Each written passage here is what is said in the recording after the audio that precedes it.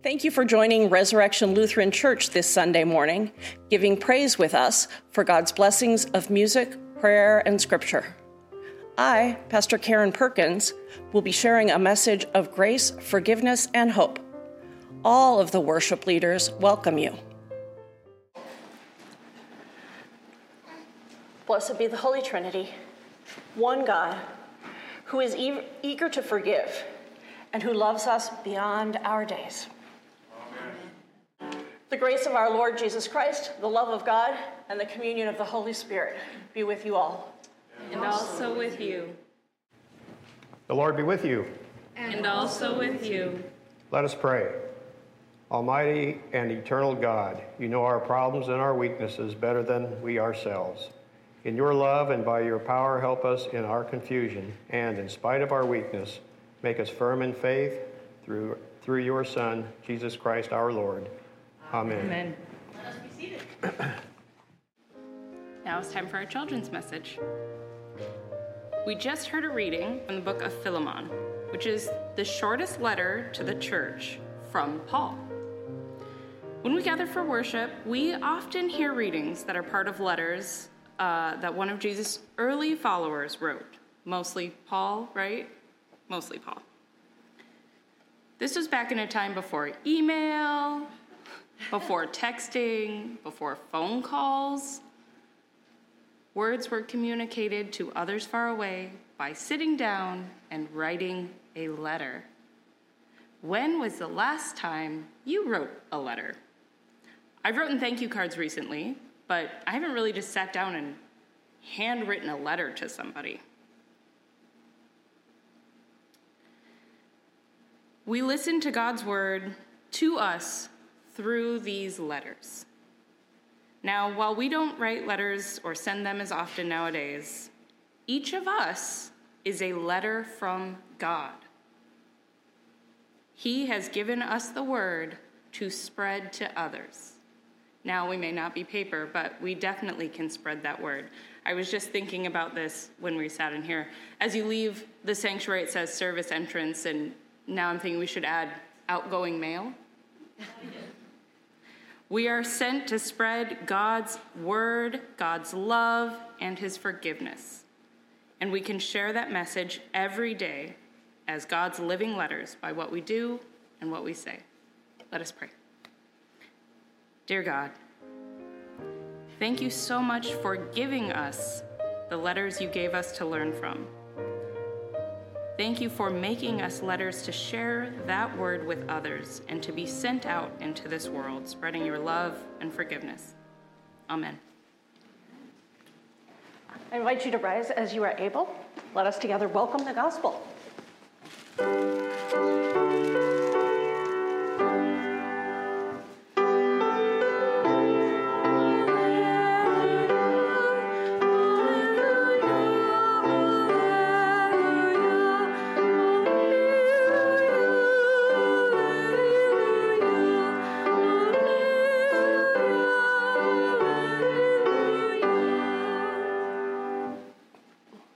Jesus speaks frankly about the costs of discipleship.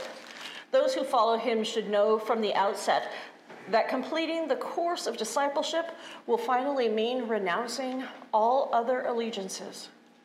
The Holy Gospel according to Luke, the 14th chapter.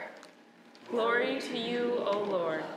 Now large crowds were traveling with Jesus, and he turned and said to them, "Whoever comes to me and does not hate father and mother, wife and children, brothers and sisters, yes, even life itself, cannot be my disciple.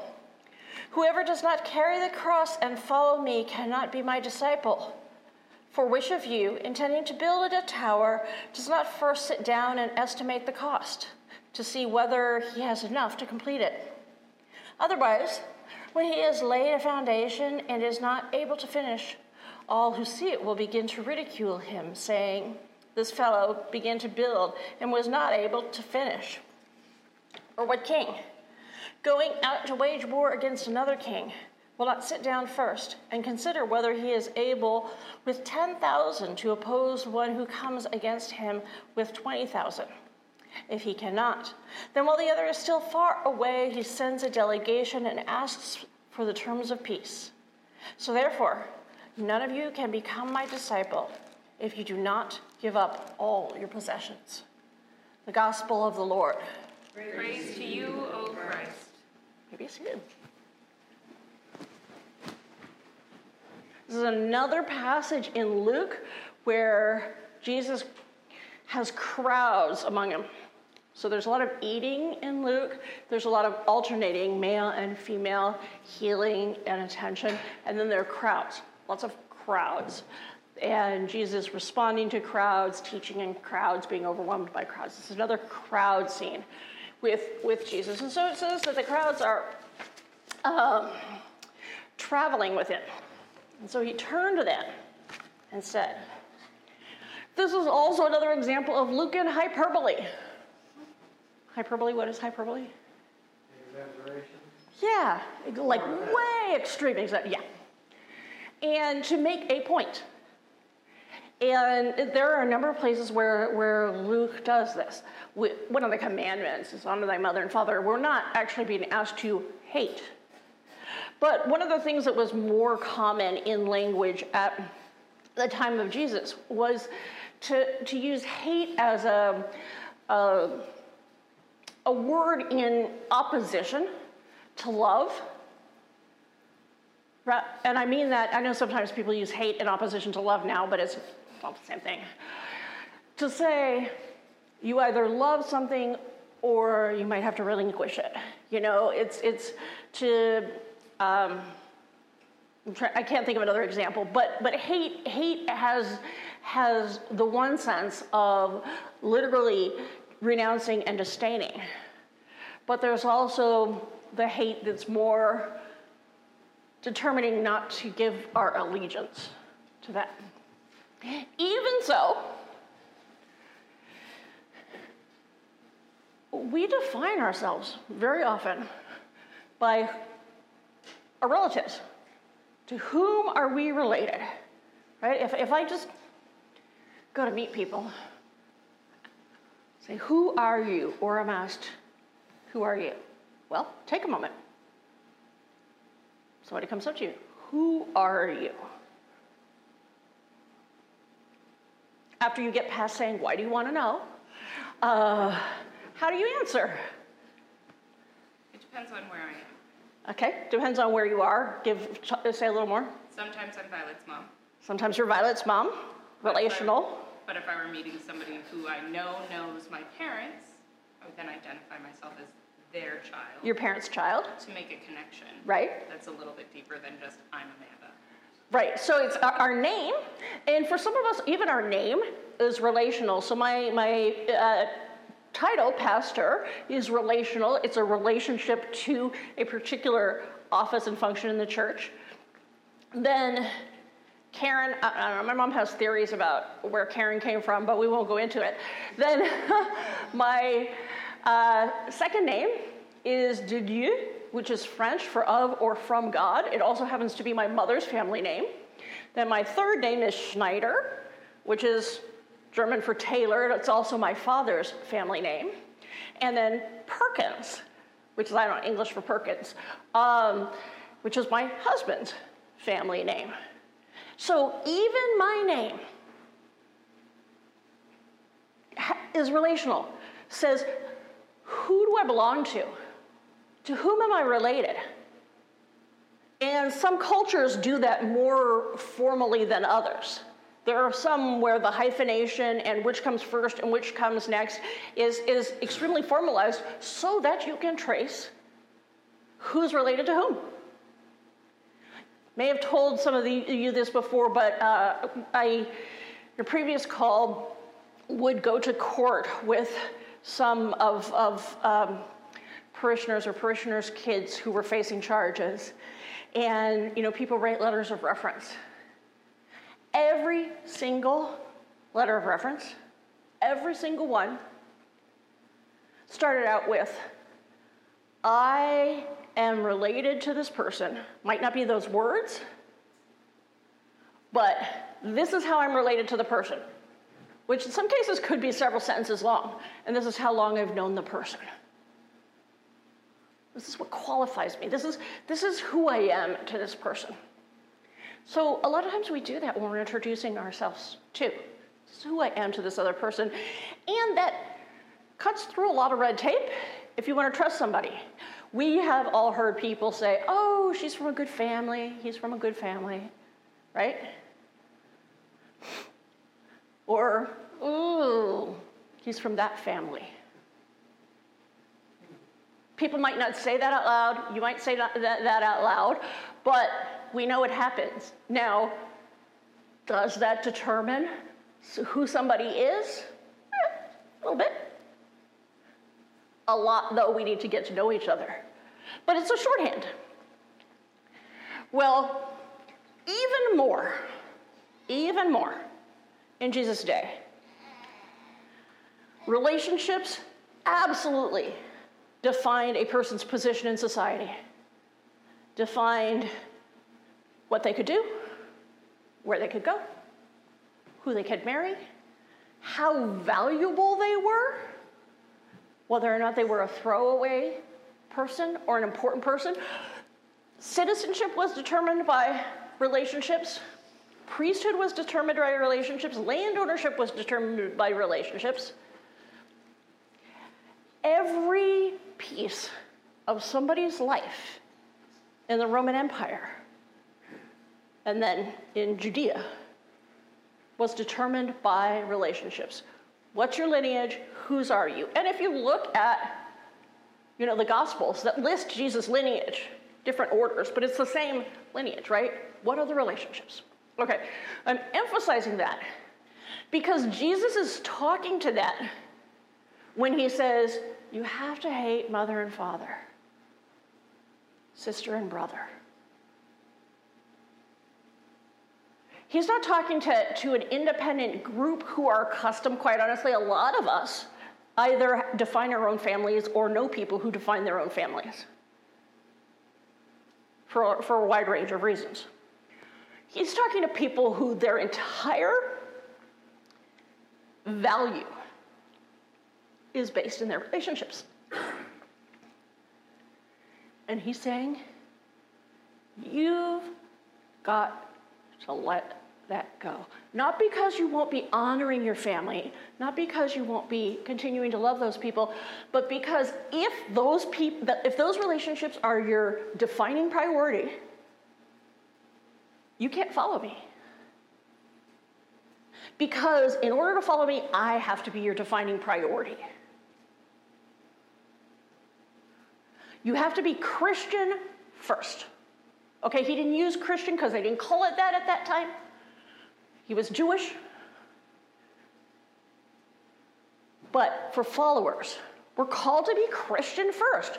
Before pastor, before before Schneider, before Perkins. Right? Before two, because I'm always Karen two. No matter where I am in life, I happen to be Karen Perkins too. But before any of those, first, follower of me. That's really a powerful call to vulnerability. But this is a passage of these really weird contrasts, right? We've got this following and relinquishing. We've got the gift of grace that requires a sacrifice, and for which we are going to sacrifice, going to suffer. We're being called to freedom by submitting. So there is this juxtaposition of these concepts that Jesus is trying to get across, that this is who you have to be truly free. To be truly free, you have to relinquish all the status that comes with your relationships. all the status that comes with your relationships. And in contemporary North America, that means all the status that comes with race, heteronormative sexuality, middle classness, long-time residence where you're from, education, job. You could probably name others. If those are your defining identities, you are going to follow your commitment to that. Defining yourself and allowing yourself to be defined that way. You have to relinquish it. And then you will also be free. Free from the demands that you put on yourself in order to excel, look good, function well, be positioned well. I mean, at that time, it's like, okay, you got to make sure you marry the right person. But do you live in the right place? You can let go of that, because the thing that defines you is Jesus. That's what makes us free. And then he says this thing about take up your cross and follow me.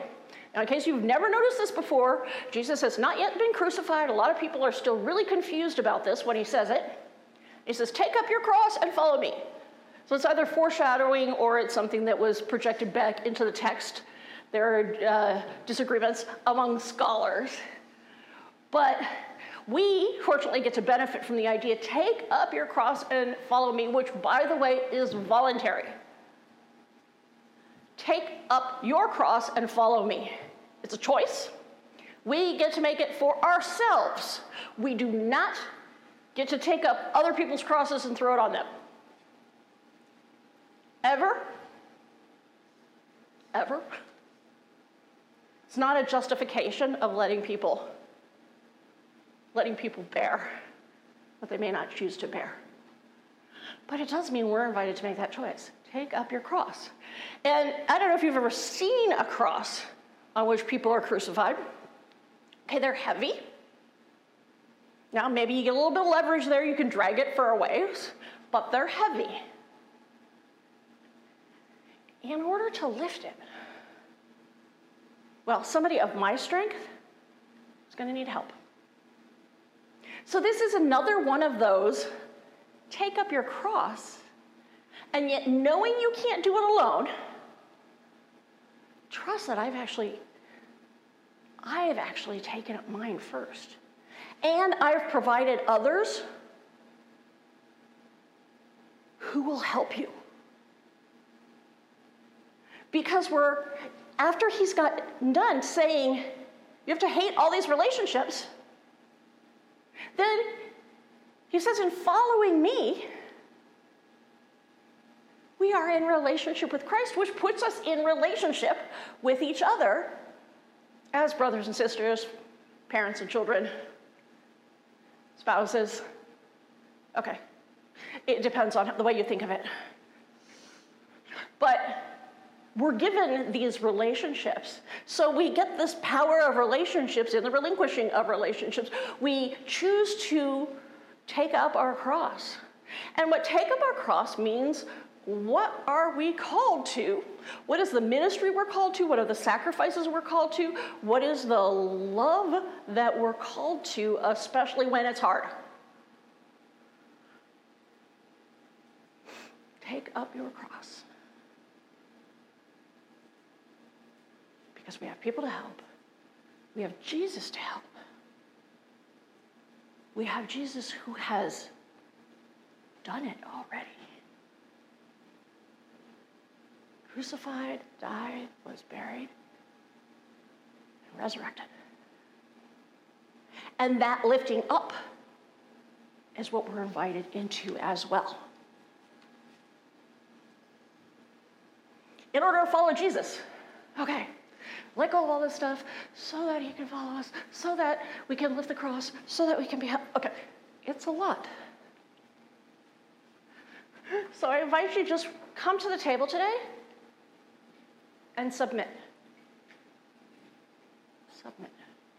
We're not kneeling right now because of space and flexibility, but submit. There's a reason we bow.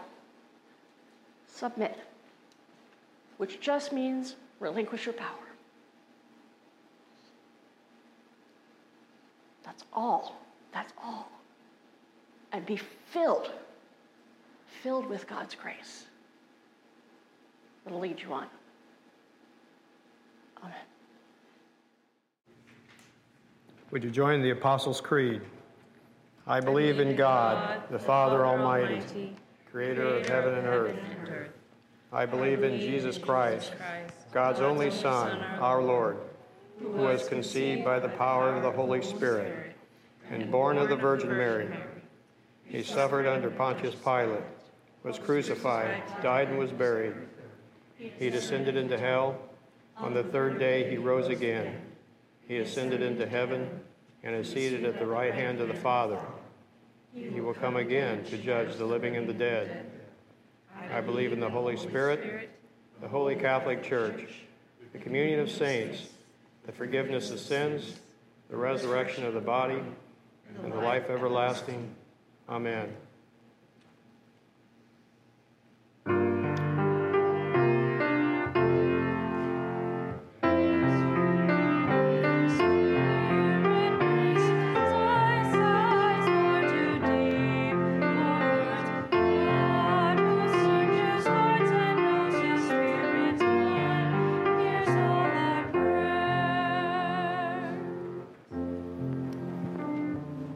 As scattered grains of wheat are gathered together into one bread, so let us gather our prayers for the church, those in need, and all of God's good creation.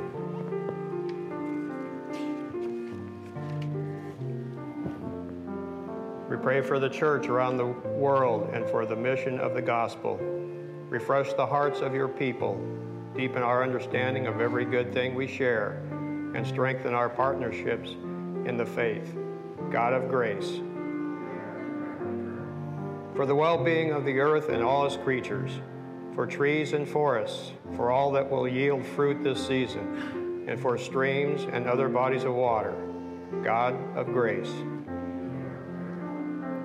For the nations of those in authority, for the elected leaders of our towns, states, and country, and for international organizations.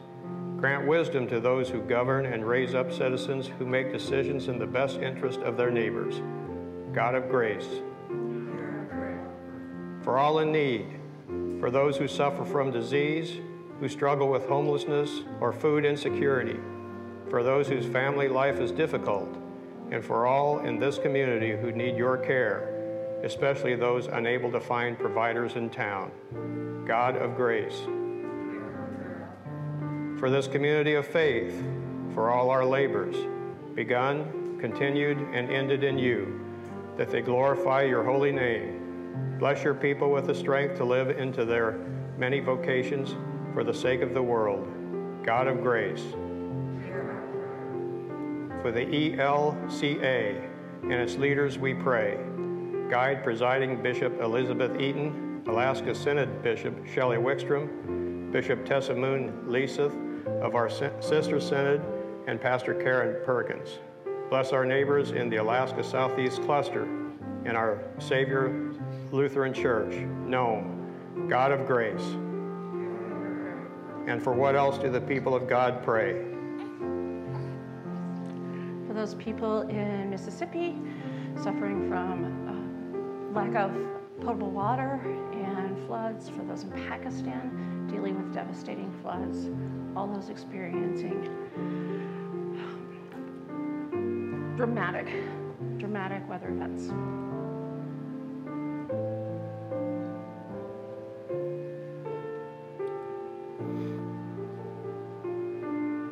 We give thanks for the saints who now rest from their labors. Give us faith, like them, to love you with all their hearts, and by your mercy, bring us to everlasting life. God of grace, gathered together in the sweet communion of the Holy Spirit, gracious God, we offer these and all our prayers to you through Jesus Christ our Savior. Amen.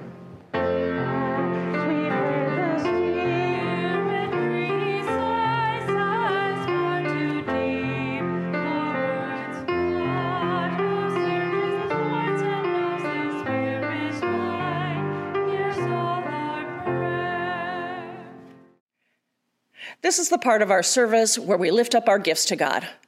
We offer ourselves, our time, and our possessions. Members, of course, are encouraged to give our regular tithes and offerings through an assigned number, and we have regular vehicles for doing that. You're invited to go to our website and use PayPal or one of the other donate buttons that we have on the website. You can make a special offering to the RLC on KINY ministry, which helps keep this on the air, or to the RLC food pantry, or to Juno Live, which helps with community outreach. You're also more than welcome to come by in person or make a food donation. We encourage people also to be involved with the community and appreciate volunteers. All of these things are gathered together in song and prayer. Lord, remember us in your kingdom and teach us to pray. Our Father, who art in heaven, hallowed be thy name. Thy kingdom come, thy will be done, on earth as it is in heaven. Give us this day our daily bread, and forgive us our trespasses, as we forgive those who trespass against us. And lead us not into temptation, but deliver us from evil. For thine is the kingdom, and the power, and the glory, forever and ever. Amen. And would you join in the mission statement? The mission of Resurrection Lutheran Church is to promote spiritual growth in Christ and service to all people. God, who gives life to all things and frees us from despair, bless you with truth and peace. And may the Holy Trinity, one God, bless you, guide you always in faith, hope, and love. Amen.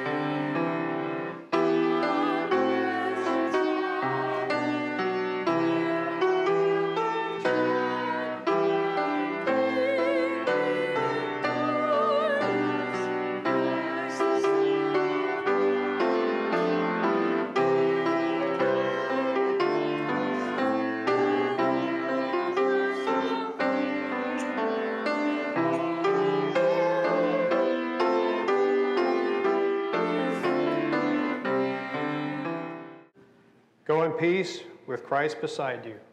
Thanks be to God. This has been an abridged worship service of Resurrection Lutheran Church. You are welcome to join us for worship in person on Sunday mornings at 9:30. We are located at 740 West 10th Street in downtown Juneau. Our phone number is 586-2380. More information about our location, parking lot, current COVID policy, and other contact information is available on our website at rlcjuneau.org. The website is also the best way to learn about what events are happening with the community outreach ministry, Juneau Live. With a vital food pantry, bell choir, quilting group, Bible study, and others, there may be a ministry here just for you. Come and see.